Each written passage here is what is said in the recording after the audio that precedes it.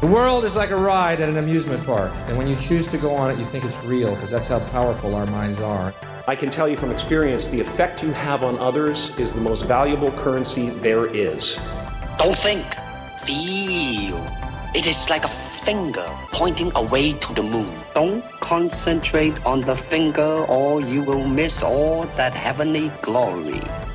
You take the red pill, you stay in Wonderland, and I show you how deep the rabbit hole goes.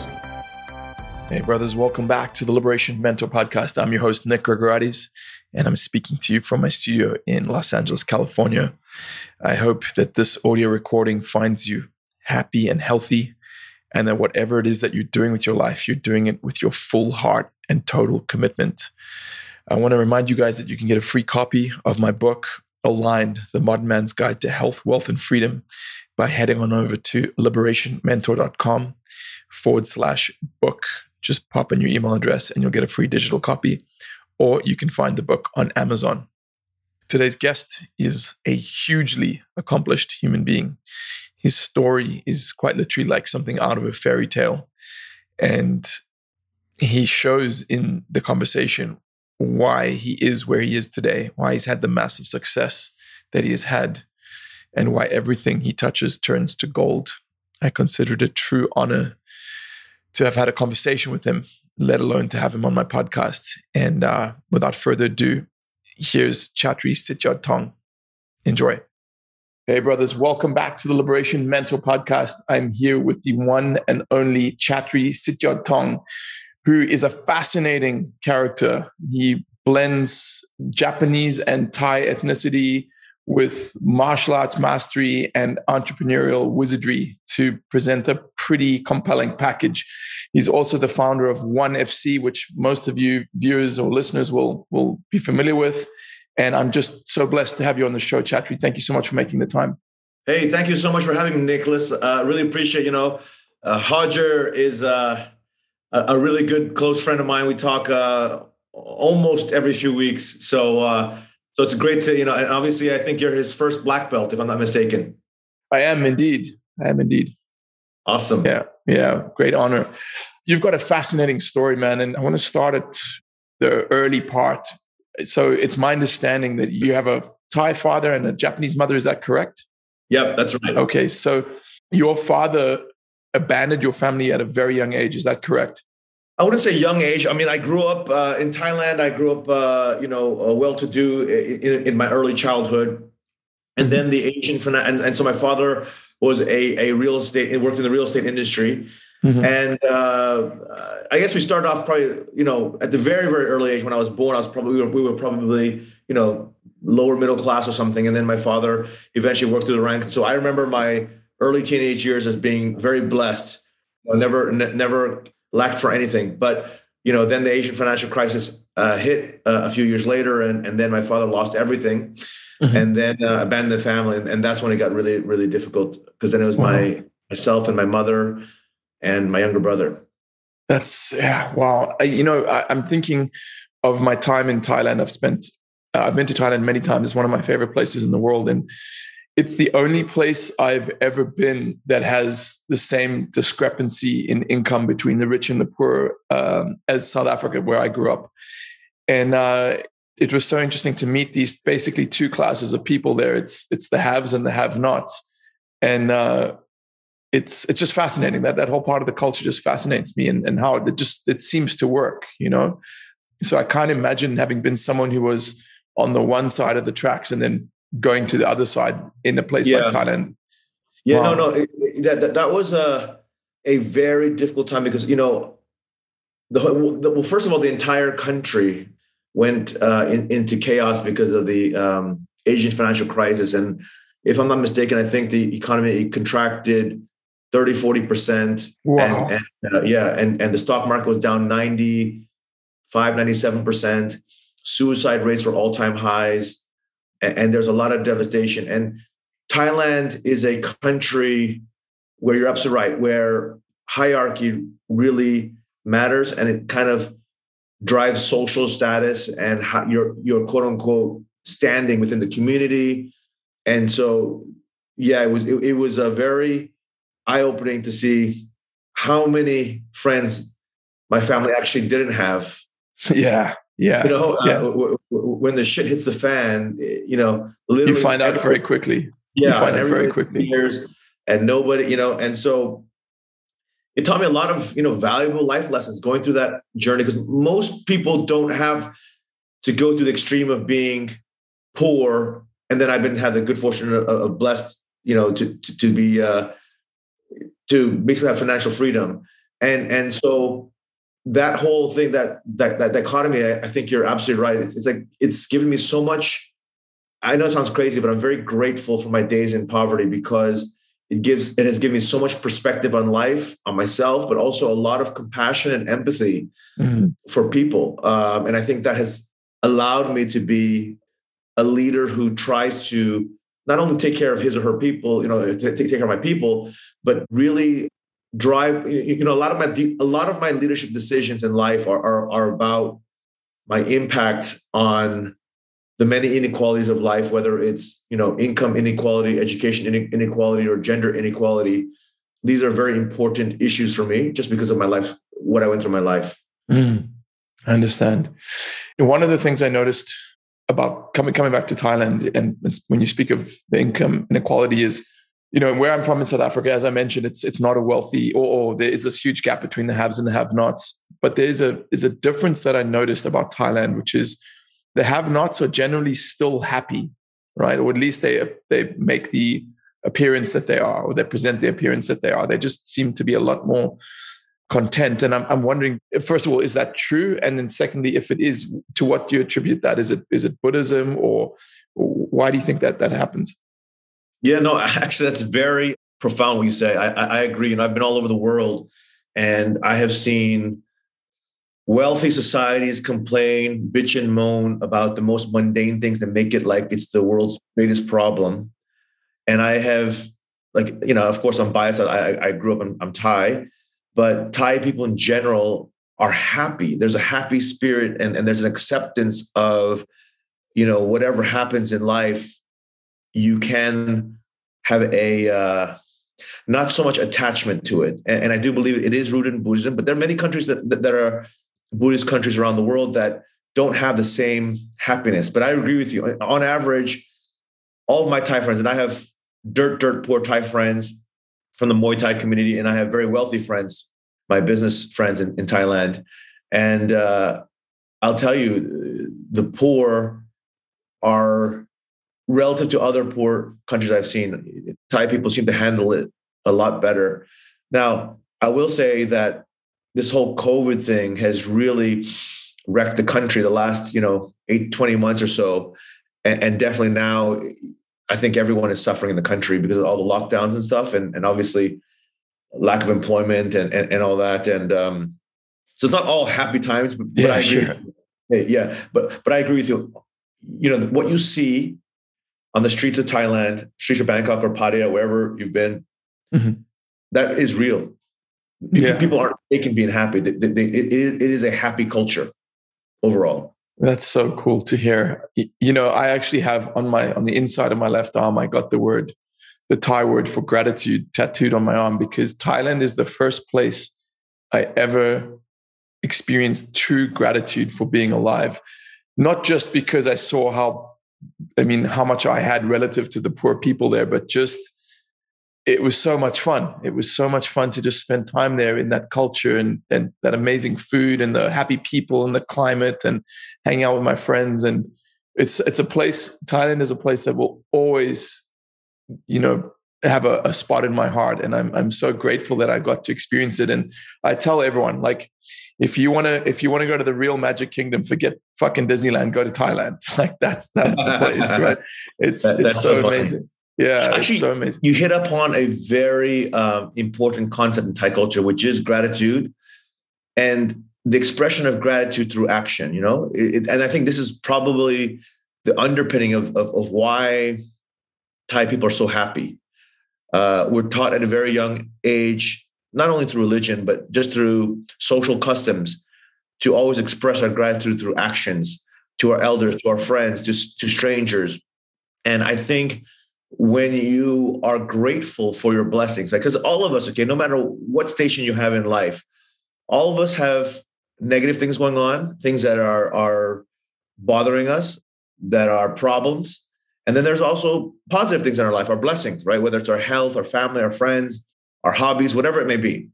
And I find that in an increasingly materialistic world, let's say an Instagram world, where people are artificially posting their happiness with material things. I have a Lamborghini, a Ferrari, and it's a nice photo, or I have I'm on some luxury trip, when in reality, that's not the reality, right? And I feel like this is a dangerous thing with the Instagram generation. It's that it's based on a facade and not true values, if I can say. And I think society in Thailand, although I do worry about the next generation in Thailand, because we are seeing the effect of social media on the younger generation. But yes, gratitude is a deeply profound concept that's woven through every fabric of society in Thailand. That's interesting.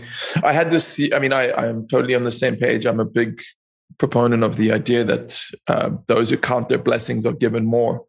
And I always had this belief that one of the reasons the United States became the most wealthy, successful country in many regards. I mean, I know it's got its problems, but one of the reasons it achieved that is because there is a national holiday called Thanksgiving, which is just dedicated to the expression of gratitude.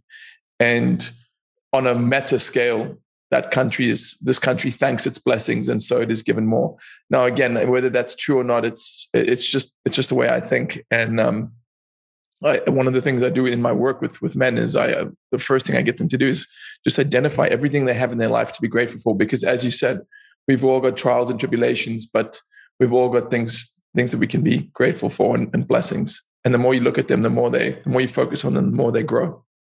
Yeah, man, it's incredible that you say that. 'Cause I have every day I count my blessings, and I don't mean that trivially. I think deeply about all the things I've been lucky. My life could have turned out very, very differently if I'd taken one wrong step, or met one wrong person, or didn't have the right person or right friend to guide me. Life is so fragile, and we're making decisions every day. And I've been very lucky, just very, very blessed. And so I agree. I think about my blessings like every day. Like it's just it's something that I spend a lot of time focusing on. And I have a lot of problems. That's not to say I don't have problems. Running multiple businesses and a global company like One, it comes with a lot of challenges problems, for sure, big and small. Right? Exactly. And you know what? I mean, if it didn't, you'd be bored. You'd just be bored. That's the curse, right, Nick? Yeah. I mean, we all want to push our boundaries and discover our potential. And it's probably why I do martial arts every day to this day. I've been doing Muay Thai 37 years, and I still train almost every day. Wild. Jiu-jitsu, I train 5 to 6 times a week. I take it very seriously. Like jiu-jitsu has been a very important part of my development as a person. I've been doing about 16 years in total. I'm not very good, but I don't believe that for a second, man. Not for 1 second. Yeah, I plow away every day, on this journey. And the reason why I love jiu-jitsu or Muay Thai or martial arts is it's a beautiful platform that I truly believe unleashes human greatness, because it forces you to, or rather it forges in you these incredible values of integrity, humility, honor, respect, courage, discipline, compassion, things that are very, very important in life, right? And increasingly rare. Exactly. And most of all, martial arts empowers you with the warrior spirit. I mean, how many hours have I gotten smashed on the mats and come home discouraged, disheartened, and wanting to quit? And yet I wake up and I go back to to jiu-jitsu.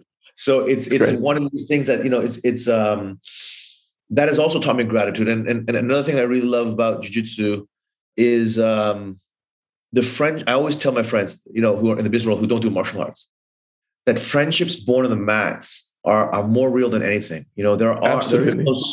There is no social hierarchy. There is no what's your bank account or your car or this, that, the other. You're all equals on this journey, striving to be a better version of yourself. I totally get it. And I completely agree with you, Chatri. I think about this often because there was a point where I was completely, I'd lost the love of jiu-jitsu. It was partly related to a business relationship that I had, because I had a business built around jiu-jitsu, and my business partner and I were not getting on at the time, and it was causing me a lot of stress and difficulty and heartache, to be honest. And I kind of, for that reason, there was so much pressure on me, and my whole life was jiu-jitsu for so long that I neglected it and I fell out of love with it. That's the honest truth. And if I look back now, it's been the one constant in my life, my whole adult life, through all the shit, through all the times when I was broke, through the times when I was going through a difficult relationship thing, through the times when I was disillusioned with my journey in life and I didn't know what to do. That fucking mat was always there. It was always there. I could always just go and step on the mats. And sometimes I got the shit kicked out of me and I wasn't on point and I wasn't like the best jiu-jitsu version of myself. But either way, I was there with my friends and we were all laughing and growing and sweating. And it's such a sacred thing, man. It's such a blessing. It's such an absolute blessing. And I'm so glad you recognize that. That's literally my martial arts journey too. This is why I started Muay Thai as a kid in Thailand, and I never stopped. It was when I first went to America, especially when I went to Harvard, I was definitely the poorest kid. I had, one suitcase and nothing else. And I didn't even have money for books or school fees. And yet my mom was on the other side of the planet banking on me to bring the family out of poverty. And one constant I had was martial arts. I taught Muay Thai, believe it or not, for pocket money, and that was how I survived in America initially. I got that loan as well, but without my Muay Thai, but also Muay Thai, in a life sense, also gave me that warrior spirit. Like there's no way in hell I was going to quit. And I did think about giving up a few times in my life. It was just too daunting. Mm-hmm. And there's too much pressure and there's too much insecurity and fear and doubt in me.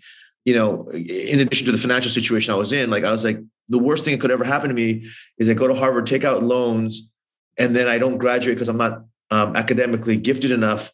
All these crazy thoughts were in my head. And then so I'm like, what am I doing? I should be getting a job to provide for my mother and my younger brother. And, this is my mom's plan, was for me to go to Harvard because that was our way. She genuinely believed that was our way out, because I could get a safe corporate job afterwards and everything went back to normal.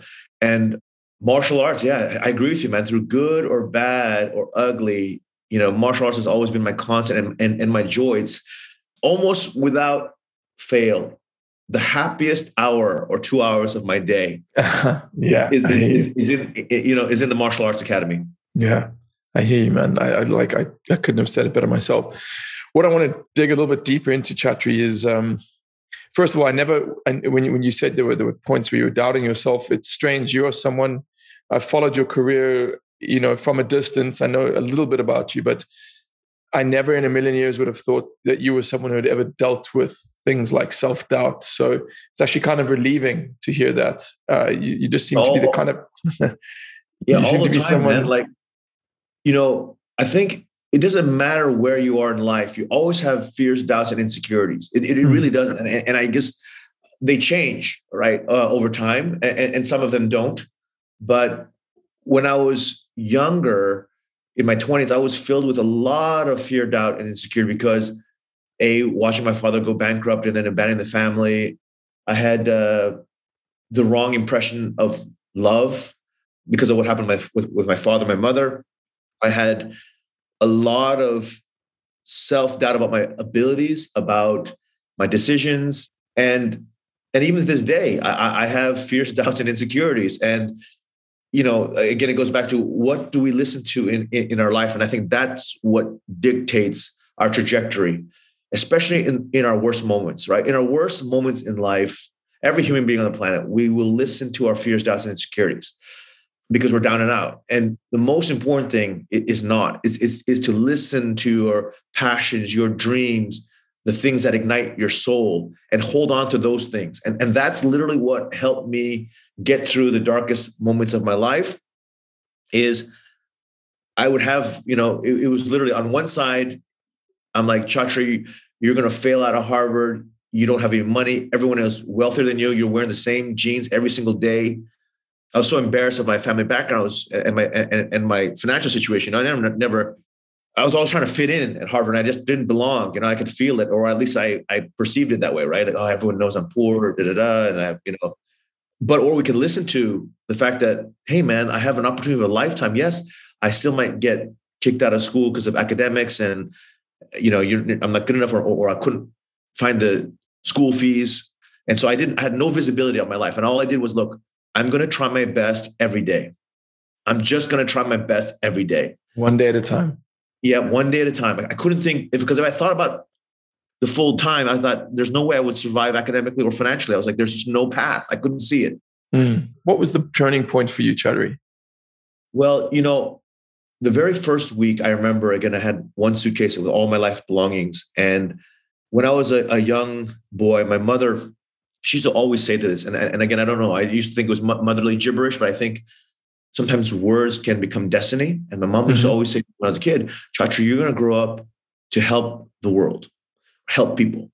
And she used to say it all the time growing up, like from 5 years old all the way until, and even as recently as when I first started at Harvard, she'd just be like, your destiny, you're going to help the world. And I was like, whatever, all moms say that, or it's mom gibberish, Yeah. And then it hit me, like, if you fight for something bigger than yourself, you become unbreakable. If you fight only for yourself, you are breakable. Meaning this, if I fight just because I want more money, or I want a Lamborghini, or I want a house, or I want the promotion, or whatever it is, right? It's a very selfish. And so when there is massive adversity, your likelihood of breaking is very high. But if you're like, I want this because I need to bring my family out of poverty, I need to provide my younger brother's education, I need to bring my mother to America, then suddenly it becomes not about yourself. It becomes, there's just no out. I have no out. I have to succeed. And it doesn't matter what adversity is put in front of me, I have to. And so this is something that's always in my mind is every step of my journey, I always think about, what is my purpose? And when it's bigger than something, much bigger than myself, then those things give me a lot of fight. In addition, obviously, to my martial arts training already from having a warrior spirit. But yeah, for sure, Nick, I have fears, doubts, and insecurities every day. Yeah, well, I don't want to say I'm happy to hear that. I'm relieved to hear that, as I said earlier. It's interesting. This idea of this thing bigger than yourself. It's strange because the martial arts journey is actually initially it is a very selfish one, especially if you're competing. Yeah. It's all about you. You've got to be focused on you and your body and your health and your abilities. And what happens eventually, you get to the limits of that. You realize that there's always a bigger guy. There's always a bigger dog. Your body starts to give out. You realize that you're not the man that you used to be physically, and then you've got to start thinking, okay, what's the thing beyond that? And that actually only happened to me relatively recently. And that's one of the reasons I've found a newfound passion for jiu-jitsu, because now, I want to get better and I like getting better and I do my very best to get better, but that pales into insignificance when compared to watching the people I teach get better. That is so much more rewarding and so much more profound. And I think anything in life, if you do it with this understanding that the world is your mirror, right? And if you help the world, you're helping yourself, right? It's just a reflection of you, right? So that's something I really focus on. And the crazy thing is, it's so trite, but it's so true that the more you give people, the more you give your friends, the more you give your family, the more you give the world, the more in return you do get. But also, most importantly, is you feel fulfilled internally. And no matter what kind of material things you buy for yourself, it will never, ever fill that hole in you that a life of gratitude and giving can give you. and service. Yes, Yeah, exactly. Yeah. Gratitude and giving, right? That is a service. Yeah. When you realize that you are helping others, when you're giving, using your talents on your God-given talents and gifts and blessings, and you're using it for the betterment of something bigger than yourself, right? And again, it's impact on people. That in itself is fuel, Absolutely.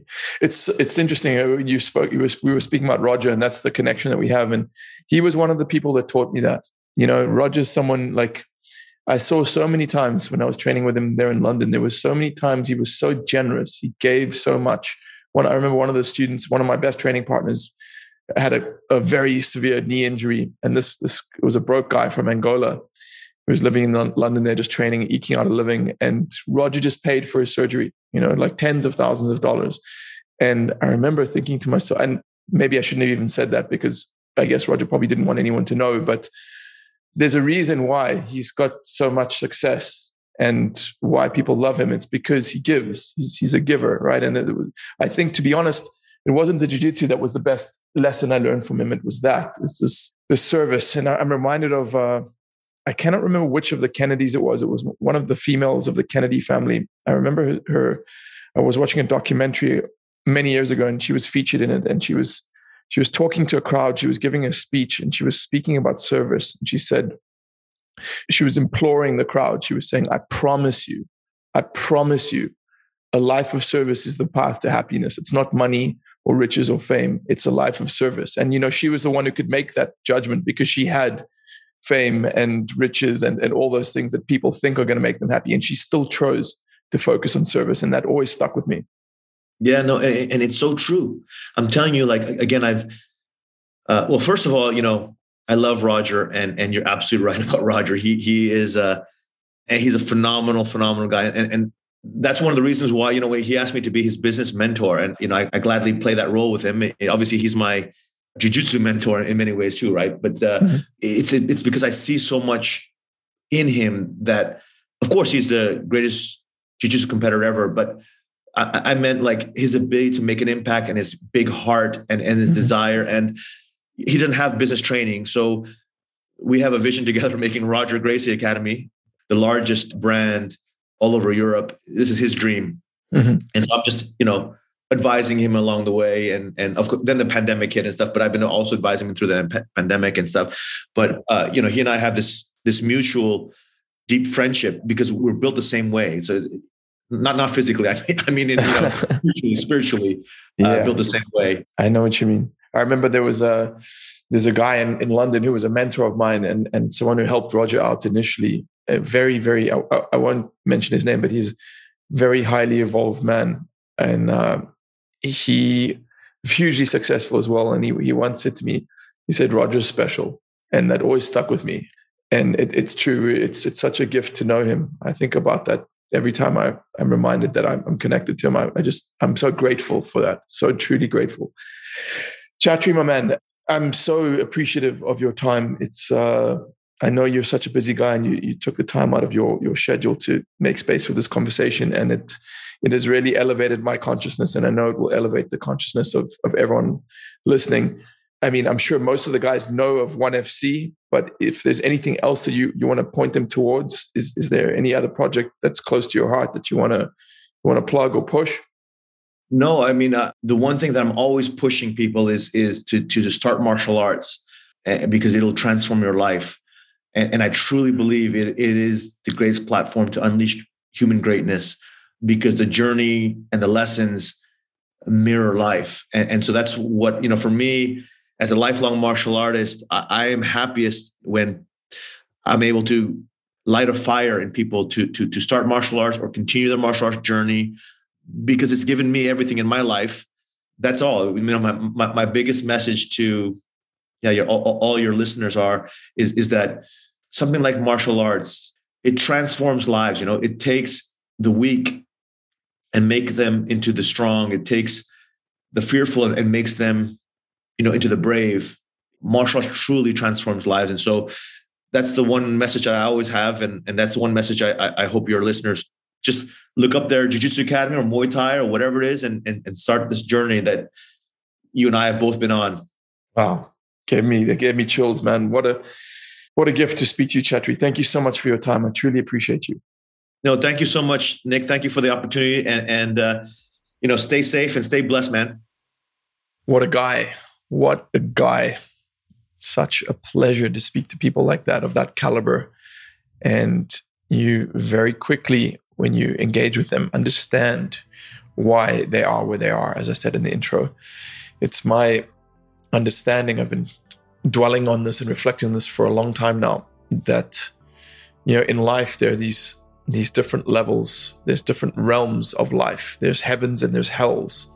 They're not actual places, they're states of being, right? That's why some people live their human experience as if it's in heaven, and others experience it as if they're in hell. And the way to move from the lower realms, the realms of either intense discomfort or mundanity or just lack of fulfillment, is not to change your circumstances. It's to change who you are. It's to change your frequency, because you cannot enter into the higher realms when you're carrying with you low vibrations and low frequencies, things like anger and hatred and envy and all these low level things. They are the things that stop you from going where you want to go. I've always believed that, and I've always seen it in my own life. When I've been angry about something and filled with resentment or hatred or any of those negative emotions, I'm in hell, and things don't work, things don't flow. I don't enjoy myself. Like, my business suffers. I am barred from entering those higher states of being. So it's clear a guy like Chatri, you can hear in the way he speaks. He describes someone who is living a life based on a high frequency, right? He's running high quality software, and it's an example we can all take and use to improve the quality of our own lives. I hope you guys enjoyed that show, and I look forward to connecting with you again in about a week. Until next time, keep the faith.